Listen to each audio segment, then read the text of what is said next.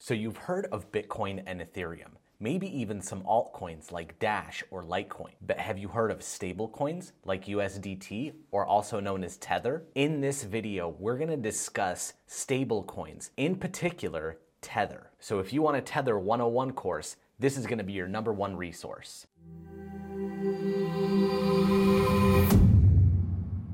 What's up, everybody? My name's Artie with CoinCasso, the #1 cryptocurrency exchange platform for users. In this video, we're gonna talk about Tether and US-backed stablecoins. I'm gonna try to explain this in plain English for everybody to understand. Traditional cryptocurrencies are digital currencies that their value is based on supply and demand on a decentralized network. Stablecoins, while still considered a cryptocurrency, however, are backed by fiat currencies like dollar, pound, euro, and yen. The stablecoin that we're going to discuss today is called Tether, also known as USDT. USDT was first released by a company called Tether Limited in October 2014. The concept of a stablecoin and Tether's view on this is that every Tether coin is physically backed by $1. Tether is actually built on the Bitcoin blockchain, so every transaction that has ever been made can be found on that ledger. Now, how is this possible, you might ask? Let's look at the structure.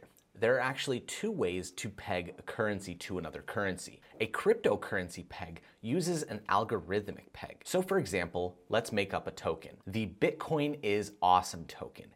It is supposed to represent 1 Bitcoin. The more people buy it, the price should theoretically go up. But if it was algorithmically pegged to the Bitcoin, basically what would happen is as the price goes up, the number of coins would actually be reduced to drop the price back down to what Bitcoin is worth. On the other hand, if selling started to occur and the price started to decrease, more coins would be created, causing the price to go back up and leveling out with Bitcoin. Now, this would happen thousands of times per second to keep the coin as closely as possible to Bitcoin. With Tether, however, it is backed by a fiat currency. So the more trading that occurs and the more that the price goes up, Tether Limited actually has to get more currency in their portfolio to keep the price even with the US dollar. Now, if you're wondering, why were these stablecoins even created? Why do we need a cryptocurrency that mimics the US dollar? They were actually created to shelter people from the volatility of cryptocurrencies. For example, if you want to buy and sell Bitcoin to make some profit,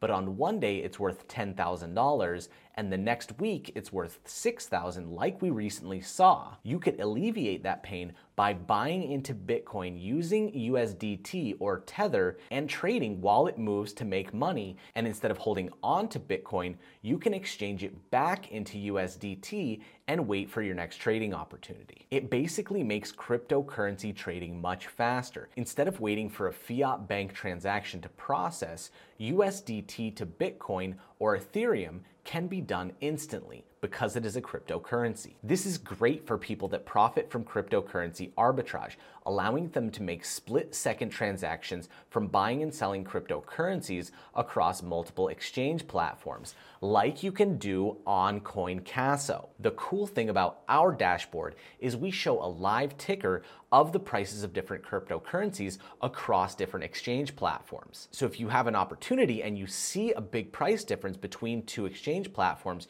you can quickly buy and sell and skim off the top.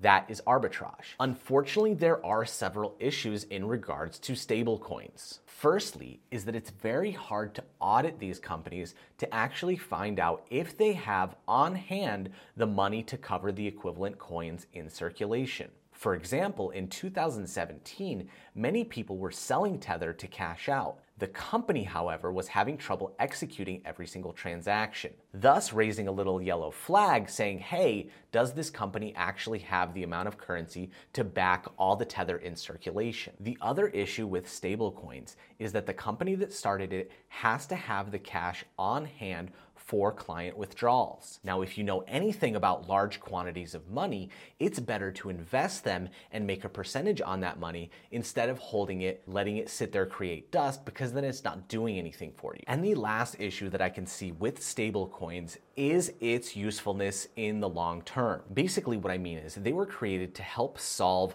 the volatility issues that we see in cryptocurrencies.